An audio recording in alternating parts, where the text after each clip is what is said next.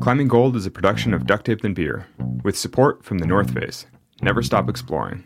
Dr. Squatch, get dirty, stay clean. Chorus, explore perfection. And Element, restoring health through hydration.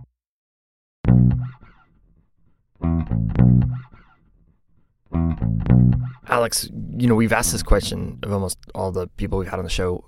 Do you remember the first time you went climbing? So I don't technically remember the first time I climbed in a gym. I mostly remember the photos of me as a 5-year-old climbing at the Rocknasium, this climbing gym that opened near my home. But I went there once, I believe, on one of my sister's field trips or something random through school. And basically, I enjoyed it enough that when a climbing gym opened in Sacramento, in my hometown, my parents took me because they knew that I liked it from the one time that I'd been. My father would take my sister and I and bring snacks, basically like make a day of it. Because if we're going to pay day use and we're going to be there, we're going to like be there for the afternoon and hang out and have a good time. So, we'd have like a candy bar and some sandwiches and we'd all be at the gym for the afternoon, like having this excursion. Do you view indoor climbing differently than you do climbing outdoors? I mean, I love going to the climbing gym. I love climbing. And in a lot of ways, the climbing gym is the most distilled and sort of simplest version of climbing. You get all the joy of the movement with none of the hassle of equipment and worrying about safety and evaluating risk and dealing with weather conditions and all those kinds of things. It's interesting. I think if you've gotten into the sport, even in like the last 15 years, it's kind of hard to understand like that the first wave of gyms, they were like pretty, like they had their flavor, right? Going into a climbing gym 30 years ago felt dingy for the most part. I mean, most gyms were sort of tight, dark, poorly lit, and just dirty. They smell bad. They smell like the rental shoes. There'd be chalk dust in the air, sort of like hard to breathe, hard to see. Everything a little more cramped, like things not quite up to code, all just like a little gross for the most part. And then nowadays you go into some of the brand new, well-built gyms. Like for example, I went into a brand new gym in Austin, Texas, and I walked in, it was like this enormous spacious lobby, everything super clean and white with tons of, fresh air and natural light coming in. And I was like, I swear that a robot is going to serve me some life-extending smoothie right now. I was like, this is like a futuristic health spa. I was like, where am I? There are people in like co-working spaces above the lobby, like working on their computers and, writing code or something. And I was like, this is totally a health spa from like, 2175 on Mars or something. I was like, where am I? Like, this is totally outrageous. Do you miss the old gyms? No, I freaking love new gyms. I think old gyms, are charming and quaint in their way, but they're just not as fun. It's like, I like well lit, open, clean spaces. Like, I love new modern gyms. Pre-COVID, like I remember being at my local gym and one of my friends, he's got to do a work call with investors or clients or something, but it's like a serious phone call. And he just goes upstairs, stops climbing, goes upstairs to this like private booth, does his call, comes back, finishes his session. We grab a beer downstairs.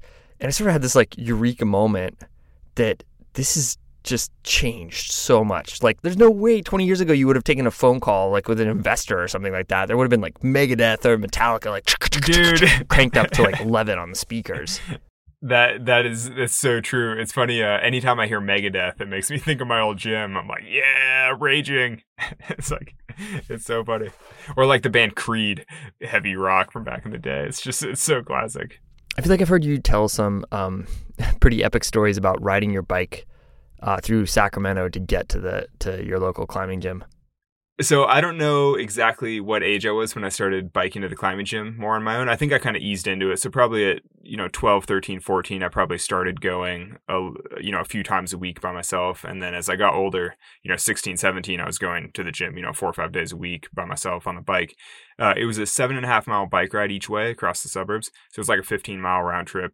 But what made the whole thing super exciting was that I never had a light on my bicycle or anything like that. So I'd be biking home from the gym at close, so like at 10 p.m. And I'd be biking along the Greenbelt. And, occasionally you'd see deer run. Basically it was just so dark and there are trees and the bike path is all overhung by trees. And so there are mountain lions out there. And I was always worried that I was going to get eaten by a mountain lion because there had been reports of runners getting attacked on the bike path. And, being like a teenager or like a 13-year-old biking by myself in the dark with no lights, I was always like, are there eyes behind me? Like, is that a mountain lion? Am I about to get taken down from behind? I was like always biking pretty freaking fast. I once just went straight head to head into another biker. We were both like, oh my God, never saw each other at all. Pretty scrappy stuff for like a teenager on the bike path by himself every night. But it was cool though. I mean, it was a good way for me to be, independent as a teenager. And also actually one of my favorite things about my whole biking situation in Sacramento with the climbing gym was that actually my grandparents' house was made like a perfect triangle to go back to my own home. So I could make this like, one leg to the gym, go from the leg to my grandparents, then from my grandparents back to my house, and I made this like perfect triangle across Sacramento. And so I could always go get snacks and like have a nice time and have a scenic bike ride along the river. It was a pretty idyllic way to grow up going to the gym. In a way, does a gym kind of feel like home to you? Yeah, there is definitely a feeling of comfort and home to any gym that I go to anywhere in the world. And it's interesting because even in other countries, when I show up in a climbing gym, I feel totally comfortable taking off my shoes and socks, wandering around barefoot, dumping my stuff wherever I want and basically having a session climbing. And it's remarkable how comfortable that feels for me. I mean, I guess, 30 years of doing something consistently starts to feel pretty normal, but climbing, just anywhere you go, you're like, oh, it's time to climb. I mean, especially for me on the free solo tour, that was probably the most grounding element of my life at that point. It's like when you're living in hotels and, airports and just going from event to event, anytime you drop into a climbing gym, you're like, at least this is constant, because every gym is at the heart the same experience. Basically you're going there to climb. And so you're always going to have roughly the same experience at any climbing gym in the world. More and more, it feels like the climbing gym is becoming an extension of our homes. We climb there, we socialize there, we work there, we hang out. There's a lot of positives to these new gyms and the growth of the sport, but there are also a ton of questions moving forward. As gyms become a global crag of sorts, what do we want this to become? How do we keep welcoming people in? Does this become a country club or the mechanism for broadening our community and unleashing a new wave of talent into climbing?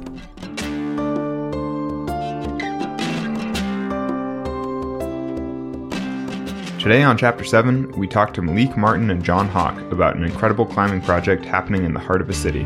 We take you to Memphis Rocks, a one-of-a-kind climbing gym. We get some help from Conrad Anker.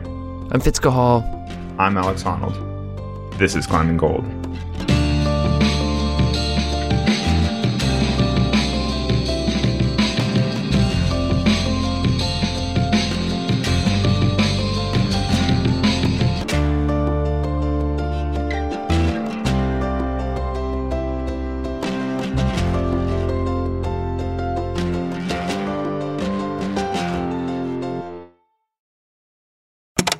Chapter 7. This place will change climbing. Was the national championships just held in Memphis? Yes, it was. I was pretty close to almost getting on the commentating panel. They weren't ready for it. Oh, yeah? Yeah. This is Malik Martin. Yeah. They were. Maybe next year. You fight your way in. I might be at the World Cup commentating. I mean, I think having like 3 experts talk about it is cool, but I think 2 experts and 1 idiot will be even better. Because I'll not an idiot, but somebody who's sufficiently impressed by the climbing. You can be the guy being like, holy shit, did you see what he just did? And that's what I was doing, bro. Everybody was quiet. And like, I would be like, I was like, that wasn't good or some shit? And they'd be like, yeah. I'm like, so when can we clap? Is it like golf? Because I didn't want to be the loud black dude, but I mean, hell, fuck it. Like, are we just going to sit here and not be amazed? This is fucking nationals. I was like, yo, let's go. Let's go. My name is Malik Martin. I'm from South Memphis, Tennessee. Grew up 2-minute walking distance away from the gym. That's my hood, my stomping grounds. The gym is located in South Memphis, in the neighborhood of Soulsville, one of the poorest zip codes in America, 38106. And the thing about Memphis is it's a diverse city, but it's one of the most segregated cities in America. After the death of Martin Luther King, white flight, all the white people moved into the suburbs surrounding Memphis. But Memphis Rocks is, in an underserved community on purpose. I'm a photojournalist. That's what brought me to the gym. We were coming to do a story on the gym, and I didn't know what the place was. So when I first walked in, I felt like I was walking into like Narnia. The wow factor of typically things of that nature do not come into the neighborhood. And if they do come into the neighborhood, they're not accessible for like the vast majority of the people who live there and occupy that space. So I came there for the story, and that's all I was there for, was the story. And once the story was over, I never climbed before. And Chris was like, you know, do you want to climb? Chris Dean is a community outreach leader for Memphis Rocks. Good afternoon. Here's Chris at his high school graduation in 2011. Introduce the keynote speaker. Our keynote speaker's positions make this a difficult job for me. Under normal circumstances, the person who introduces the keynote speaker usually have to give vital statistics about the speaker that no one knows, like where he works. Everyone knows that. Or to whom he's married to. Everyone knows the beautiful First Lady Michelle Obama. Or where the speaker was born. That was a joke. Aside from being able to verbally dunk on a sitting president, Chris would go on to help found Memphis Rocks. Chris grew up in Soulsville, and when the time came to open the doors, part of Chris's job was to get the community engaged with the state-of-the-art climbing gym that had just landed in the heart of the neighborhood. So Chris asked Malik if he wanted to try climbing. And I was like, yeah, sure, I'll try anything once. And it was the top rope wall. I was shaking and sweating, but I finished it. I sent it, I flashed it, I do believe. It was like a 5-6, I showed it who's boss and shit, But from there, I was a freelance photojournalist. So being a freelancer means that you have a lot of time on your hands. So the gym was like, we don't open for 2 more weeks. You can come and climb before we open. And I would just come in there for like a week, and I was just bouldering, And then one day, John Hawk was just like, yo, you want a job? And I was like, yeah, because I'm a journalist and I make $15 a photo. Hell yeah, I want a job. There's definitely an impression when people hear that we're a nonprofit climbing gym, they think it's probably just some like home wall woody with holds from the 90s. But we are a 37,000 square foot climbing facility. My name's John Hawk. I'm the director of operations here at Memphis Rocks. Been here since the construction phase in 2017, but I've also been climbing and working in the industry since 2004. The first thing you see is artwork in our hallway. This building was supposed to be a grocery store. Nobody moved in. And every grocery store, or at least big chain grocery store you go to, they have those big hallways, right, for the carts. There's an amazing mural of Dr. Martin Luther King Jr. There's 2 community art projects that we have in that hallway. And then you get to the front desk and you see employees that you don't ever see at other climbing gyms. And then you see like the bouldering area. Then you see our rope area, 100 rope lanes, 48 feet tall. Then you've got this very open, really cool fitness and climbing training area on the mezzanine. Before opening, the founder and Chris Dean and other comrades knocked on doors in the community to ask what people needed. And, the ethos of the gym is that we don't ever want anyone to be turned away because of their inability to pay.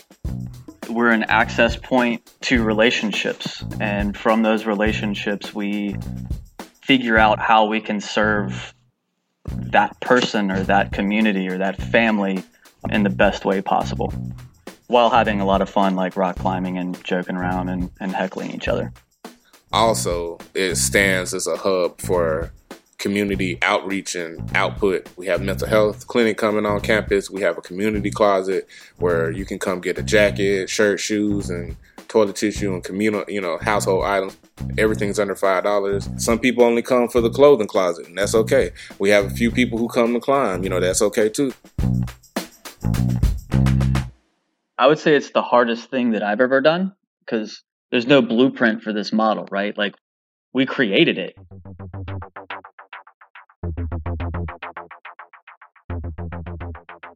After the break, Malik asks us to imagine a different perspective. And we get Alex's take on 90s comedies and his true feelings about pets.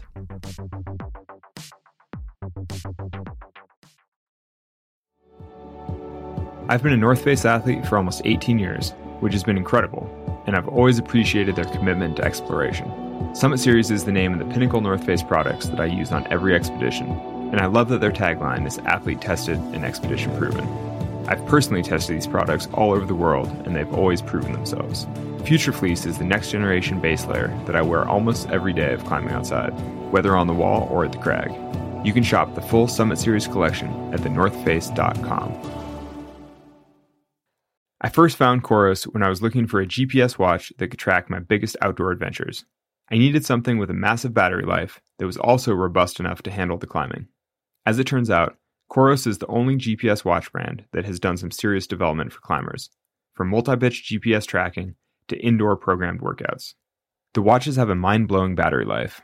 The Vertex watch series lasts for more than 100 hours in GPS activities, so I only need to charge it once every several weeks. I only need to charge my watch so sporadically that I can never find the charger because I haven't used it in 6 weeks. If you're interested in bringing new technology into your climbing training and tracking, you should consider their new Vertex 2S. Go to Coros.com and use the code ClimbingGold to secure a free watch carabiner with the purchase of your new Vertex 2S. Over 50% of our staff can walk to work, and they live in the neighborhood that Memphis Rocks resides in.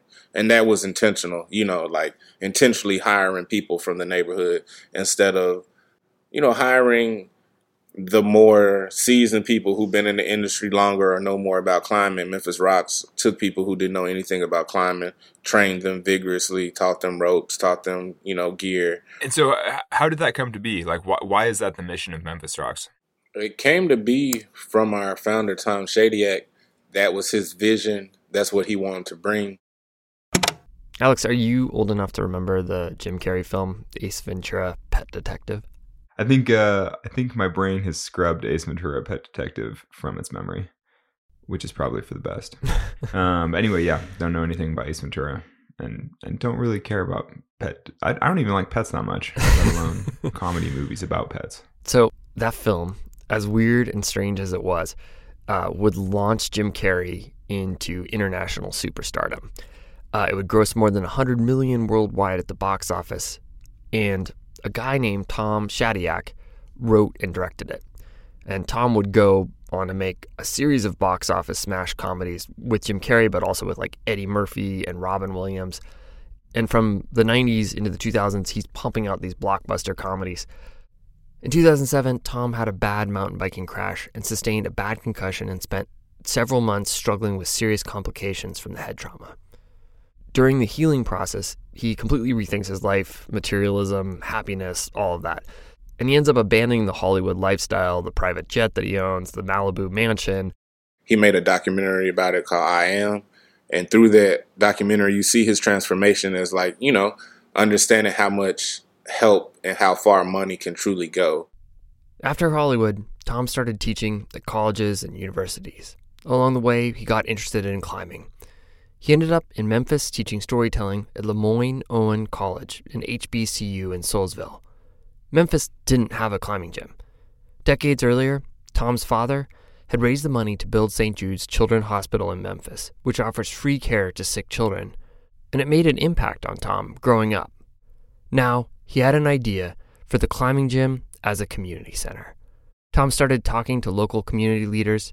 He connected with Chris Dean, who years earlier caught everyone's attention with his introduction of Obama at the Booker T. Washington High School graduation. Today means that someone who looks like me can go to Columbia and Harvard and become the President of the United States of America. The Obama commencement speech was a moment for Chris. People remembered his words that day. Our speaker president means to me, growing up in a home without a father figure will not stop me from being an iconic father figure in the eyes of my children. And he becomes this community leader. Chris would go on to intern at the White House. The Obama Foundation would offer him a job that he would turn down so he could stay in Memphis to work in the community. Chris told Tom he needed to start asking questions and listening. Soulsville didn't need saving. It needed to be heard. It needed to be seen by those outside the community. It needed to be invested in. It needed safe, healthy spaces. In 2018, Memphis Rocks opened its doors to two communities who shared the same city and maybe not much else, the Soulsville community and the Memphis climbing community. In a deeply diverse but segregated city, it began pulling people from different walks of life into the same building around the same sport. There were different ways to contribute. Standard climbing gym memberships were one way, but there was also mentorship and volunteering, which you could trade for access to the gym. One of those breakthroughs that he had was like, currency shouldn't just be money, right? Like reimagining currency. Energy is also currency. So why does everything have to be paid for with money when you can volunteer your time and help and earn in that manner? I mean, anybody with money can build some climbing walls and call it a climbing gym, right? But it takes the people that work there and also the people that climb there to make it an actual community.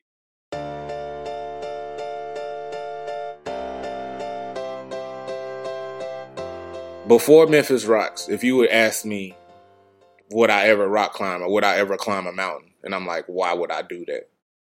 I'm black. If I want to like feel an adrenaline rush, I'll just go stand in front of like the corner store all day, or I'll just drive to the grocery store without my license. You know what I'm saying? Like I'll just do something that's menial to many people, but as a black man under an oppressive society can be very scary. You know what I mean? Like I'll go walk around a white neighborhood at a gingerly pace if I really want to risk my life. I don't have to climb a mountain. You know, at least classically, kind of the point of a climbing gym is for people to gain the skills to be competent climbers. And you know, seek out those challenges, those adventures outdoors. You know, is there a component of that to Memphis Rocks, or you know, how does that fit into the vision of Memphis Rocks? Memphis Rocks prepared me by like just having the infrastructure for me to train. You know, just to be able to like get ready to go outside. But nothing can get you ready for outside but outside. When I first went to Color the Crag, it was my first time going outside to Boulder. And when we got there, I was like, oh, it's a big ass rock. They climb rocks. Okay. You know, where it's not colored route holes dotted upside the wall. It's just, you know, look at chalk marks and indentions in the rock. That's where you go. And being slowly indoctrinized into the outdoors, I think is important for, you know, me to go be able to be like, oh, this is rock climbing. And then to go from there and, you know, climb a mountain. Like the biggest mountain I've done is the Grand. Me and Conrad hiked to the Saddle and then did the Grand and then hiked out. We summited and hiked out the next day. Alex, will you introduce Conrad? The legend, the philanthropist, the man himself. I don't know how you introduce Conrad Anker. The connection we get when we tie in with someone is that all of a sudden you're like, oh, okay, we're having fun, but we're going to have a whole lot of fun with the potential of getting hurt or dying. And because of that, we have to be heads up and we have to do the right thing. We have to trust each other. And that connection as humans is unique. And that's what makes climbing the thing that it is and why I want to get out and go today. Conrad first met Malik when he took a trip to visit Memphis Rocks for an event. Malik was taking photos. Yeah, Malik is top drawer. And we just met and we're like, oh, you're the photographer? Great. I'm Conrad. Let's have some fun. And so Conrad showed him how to rig to photograph climbing. The friendship continued. Malik and Christine and a crew from Memphis Rocks would come out to Bozeman to learn to ice climb with Conrad. Malik would step behind the camera to film the experience. The result was Black Ice, which headlined last year's Real Rock Tour, and I think it's about to relaunch right now if you haven't caught it already. That film, it's made Malik pretty recognizable in the climbing community. We became friends, and so we maintained our friendship and connection, and Malik came up in sort of the last 2 weeks of June and the first part of July last year and spent 3 weeks with our family and our boys. He's the same age as Max, our oldest boy, and Sam and Isaac. So it was good for them to hang out. And we all went and climbed Granite Peak and the Grand Teton, and we got to see his humor. Having Malik at our house was special. And also for me, made it like this is what privilege is. This is what systemic racism. It's super obvious. And yeah, I look at the family that Jenny and I have created, the Alex Lowe's 3 sons, and the opportunities they have just by birth are so much different than what Malik has. And to see that and to understand that is meaningful. For me to get to the summit of that mountain cannot compare to the things that I've had to overcome in my personal life. And the mountain is just another avenue or expressive outlet for my creativity to pour out of me being a survivor. So what did you have to overcome in your neighborhood? Poverty and hopelessness. And I'll try to paint this picture. I want you to understand, if you wake up, your parents are absent, both of them, for wherever it may be, like legal problems or drug issues, or they're working all the time and they're not, very, productive in their child's day-to-day life. You have no resources or food, and like overcoming that day-to-day, like figuring out how you're going to maneuver, what you're going to do. Sometimes a good day is just, I want to eat today. You know what I'm saying? Other times it's like, school's coming back. I'd like to eat and get some new shoes. Economic hardship, because where there's extreme poverty and hopelessness, there's crime. Because if there's people who feel like they have no avenues, no resources, no choices, and nothing's ever going to change, but you're still hungry, you still have needs, the same needs as any other human that's listening to this, people take drastic measures. So you learn how to move in those type of situations, how to make money. And there's more than one way to make money. I was 13, had a company called Two Guys and a Rake, me and my cousin, because, before I do crime, I'll mow your lawn and break up all these damn leaves for like $20. I grew up being shot at.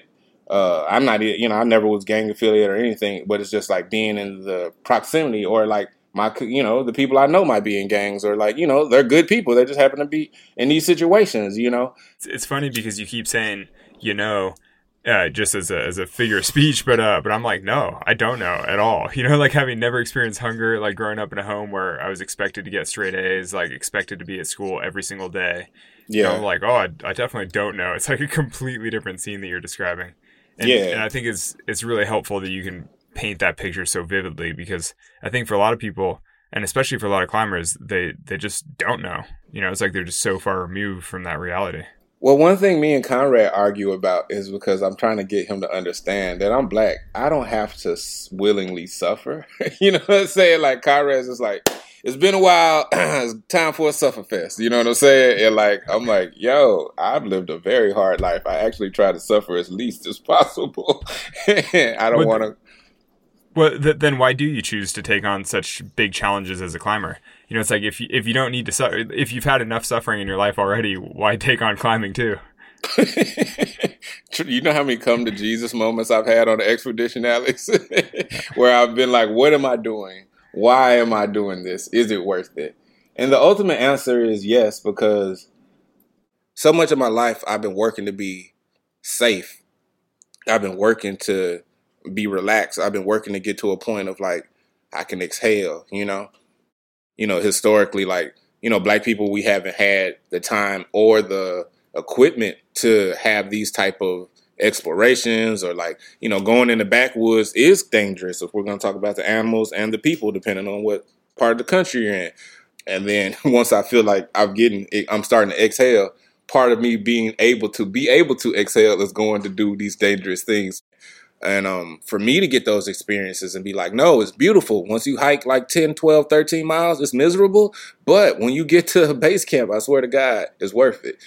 And then, when you get back to base camp, you be like, it wasn't that bad.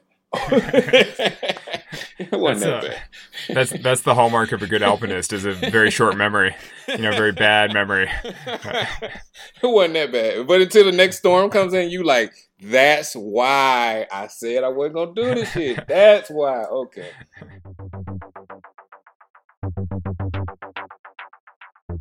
After the break, we talk about Memphis Rocks' outlook for the future.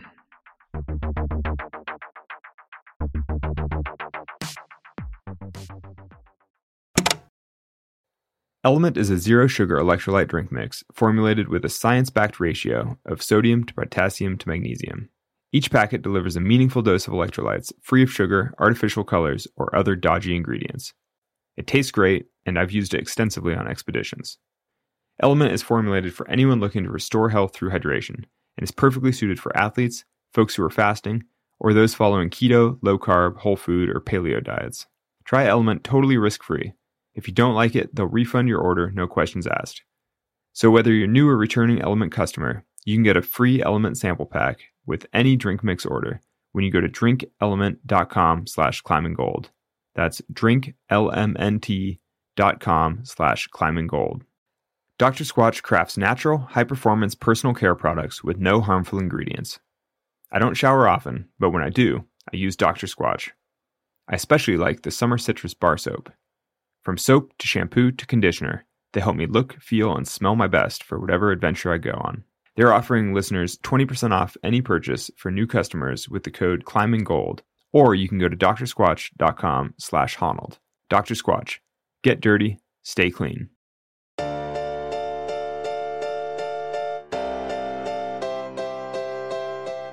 So Memphis Rocks is a modern, beautifully designed gym that stacks up with the best gyms in the country. But it's also an idea about the potential of our sport, not so much in terms of grades or athletic progression. It's about the cultural potential. Right now, we're about 2 months out from the Olympics. There's a lot of talk about how that will power growth in our sport.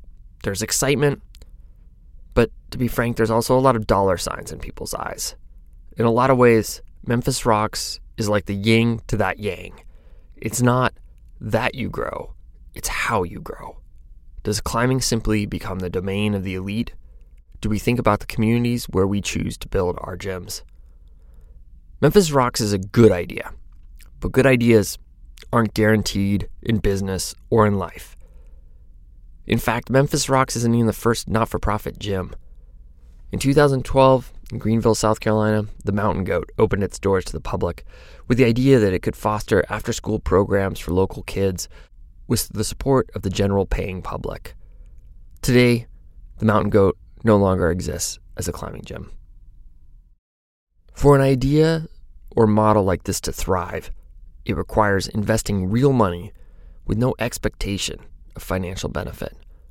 But what we have to gain collectively as a sport can't really be measured in dollars.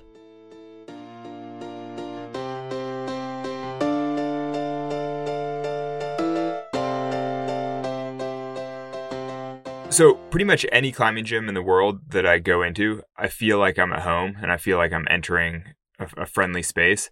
And I think that's mostly because I grew up going to the climbing gym and I've always just loved climbing indoors. I love gyms. But it definitely feels like there's this sense of climbing community and sort of home all around the world. And I'm curious what you guys think about that sensation, that feeling, and how that feels at Memphis Rocks. How does Memphis Rocks fit into that global climbing community?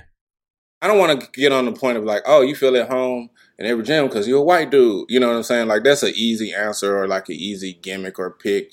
I just think, you growing up in the world of climbing and being like an exceptional climber since teens or smaller and being, brought into the world, climbing world with your father, that it is like home for you, But the thing about being black is like, you're a minority. As a minority, I cannot ever leave my house and be like, oh, I hope I don't see any white people today, or like have a racist or oppressive structure. Like, white people can literally live their lives where there are no black people. You know what I'm saying? Like, you can go to your own church, no black people, school, no black people, grocery store, no black people, neighbors, ain't no black people. And it can create a world of like, shock, or like, if, when you walk into Memphis Rocks, it's the reverse of like, damn, I've never seen so many black climbers before, But like, as a minority, when I go into gyms, it's just normal. Basically, I said all to say, it just feels normal. Like, I'm the black dude, The only difference now is that people aren't scared of me. They know I'm Malik and be all friendly now. I'm not worried about a climbing Karen or anything like that. John, you've worked in the climbing gym world for a while. Do you have thoughts on that? Everybody has a different life experience. And I agree. Like, let's go back to the early 2000s. Yeah, any gym you walked in, you felt that. You felt that communal and acceptance, even if you weren't from that area. But I think that's changed. And this is all my personal opinion. This is not the opinion of Memphis Rocks. When I go into another gym, I don't normally feel that anymore. And I think, and Alex, like, correct me if I'm wrong, but I think that with your status in the industry, yeah, people are going to treat you a lot differently than they're going to treat me or they're going to treat Malik when we come into their gym. By 2008, 2009, when the gym started getting a lot bigger, I think that the industry became more about money than it did about community. And gyms sell this sense of community, but they don't really do anything about it. They take the money and they try to build another 40,000 square foot gym instead of investing in the community that they had right there. So what do you think it would take for climbing gyms to feel like home for you? I mean, I think I just need to keep doing what we're doing, like being on this podcast, being more of a representative in the climbing world. And I feel that the more exposure that I have, the more that, recognizable I am to people, because usually all I do is try not to feel like I'm threatening people, because I'm a black man, check, scary. I have wild hair, very scary. You know what I mean? My beard is to my chest, extremely scary. But I just feel like, I feel safer with the more recognizable I am in the climbing world around people. They won't take me as a threat off prima facie or just face value when they look at me. John, obviously between the film Black Ice reaching a lot of the climbing community and the wave of protests of Black Lives Matter this summer and a lot of the soul searching that's occurred in a lot of like white America, I imagine there's been an outpouring of support from the industry. I've been around the industry for a long time, and I'll say it bluntly, but the outdoor industry can have a pretty short attention span. It can kind of feel like a company checks a box and then it moves on. And I'm curious whether you worry about that support still being there 2 or 3 years from now. Prior to the social justice movement in 2020, the companies, the suppliers, I don't want to say any names of companies right now, but I would reach out to them and ask for support. And the conversation was always like, yeah, we don't give people money, but, I can give you some gear. And that's cool because, that helps us like build up our inventory of things that we need when we take some of these kids outside climbing. But it didn't pay the light bill and it didn't pay payroll. And then once 2020 hit, that's when the industry finally started realizing that gear is not going to help us. We need operational funds. So by the fall of 2020, I was able to get like a significant donations from some really cool brands that stepped up. And then once Black Ice hit, that's when the sustaining donors, like the climbers themselves, really started stepping up and contributing. So like it's the best financial situation we've ever been in, and we're like more than appreciative. Like we love our donors, but we still have a long way to go because what we do is not cheap. Service costs money. And yes, to answer your question, I'm always concerned that like, what does it look like a year from now? Will the attention span go somewhere else? And I hope it doesn't. And I think that like having conversations like this, we just can't stop them. We have to push, and we have to push harder because there's still a lot of learning that this industry needs to do. What do you mean by that? What kind of learning does this industry need to do? I think that more people of color need to be included in conversations and employed in climbing gyms. And like if you truly want to be inclusive and really practice DEI, like you can't still have like this leadership of nothing but white males. Nothing's going to change until you diversify your management and your staff. Do you think that any of the principles from Memphis Rocks have been adopted by other gyms, or like the concept of a not-for-profit gym? Have you seen that replicated anywhere else? Well, they're definitely spreading. I personally have 2 to 3 phone calls or meetings almost every week from folks reaching out that like have heard about us or love what we're doing, and they want to build a gym with a similar model, and they want to just know how do you do it. And I would say the majority of the conversations are from a non-existent company, right? So there's a few gyms that have been open and operating that get involved in that conversation, but 90% are people who are inspired and want to build. We started this podcast because we were exploring how climbing is evolving as it's going through this sort of crazy transition as it goes to the Olympics and things. And so on a broad level, how do you guys each want to see climbing evolve and grow? We want to open this gym in other cities because, I mean, God knows every city has underserved communities that would love something like this. So getting more people involved, more funding, more facilities, and all of that will create more jobs in underserved communities that need the jobs. Malik, how about you? Me personally, I just want to see more representation in climbing on a professional level and just on a micro local level. And, you know, the more representation you have, that means the more kids believe that they can do it or know of the sport or see themselves doing that sport. And I just want to see it spread. And like, you know, my goal personally with my position in the climbing industry is to get as many of my peers and people outside as possible. You know, I plan on traveling the country and, you know, linking up with Black people across the nation and getting them into the woods, into some capacity. And I want to break down those barriers that, like, Black people don't do this. Because, like, I'm from the hood. Like, you know what I'm saying? I'm not, like, I lived in the suburbs type Black dude my whole life. Like, I'm from the hood, still in the hood. And I go climb mountains, you know. And I'm a shining light to everybody in my community back home. Like, you know, as a person, you know, I lived most of my life feeling like I didn't matter. So to be in a position where people are writing me and telling me that, like, you know, you let me know I could do this. There was a message with Black Ice. A Black guy wrote me, and he said his whole life he tried to grow his hair out.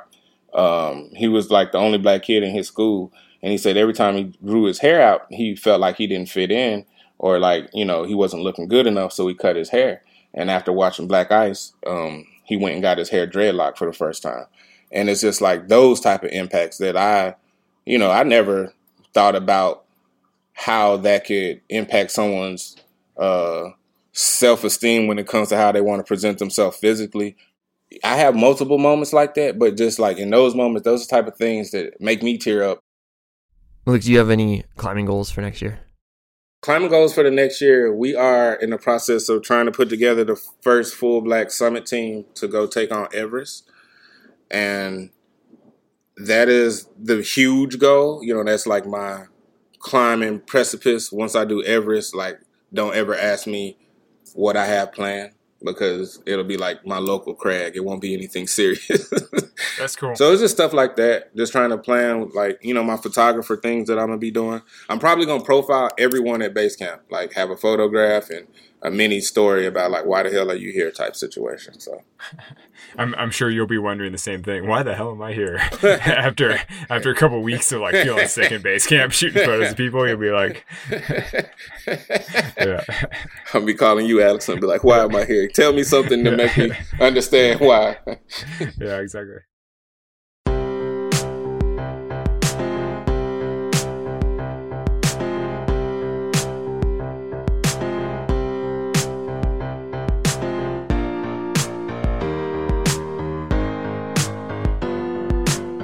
To find out how you can support Memphis Rocks, please visit memphisrocks.org. That's ROX.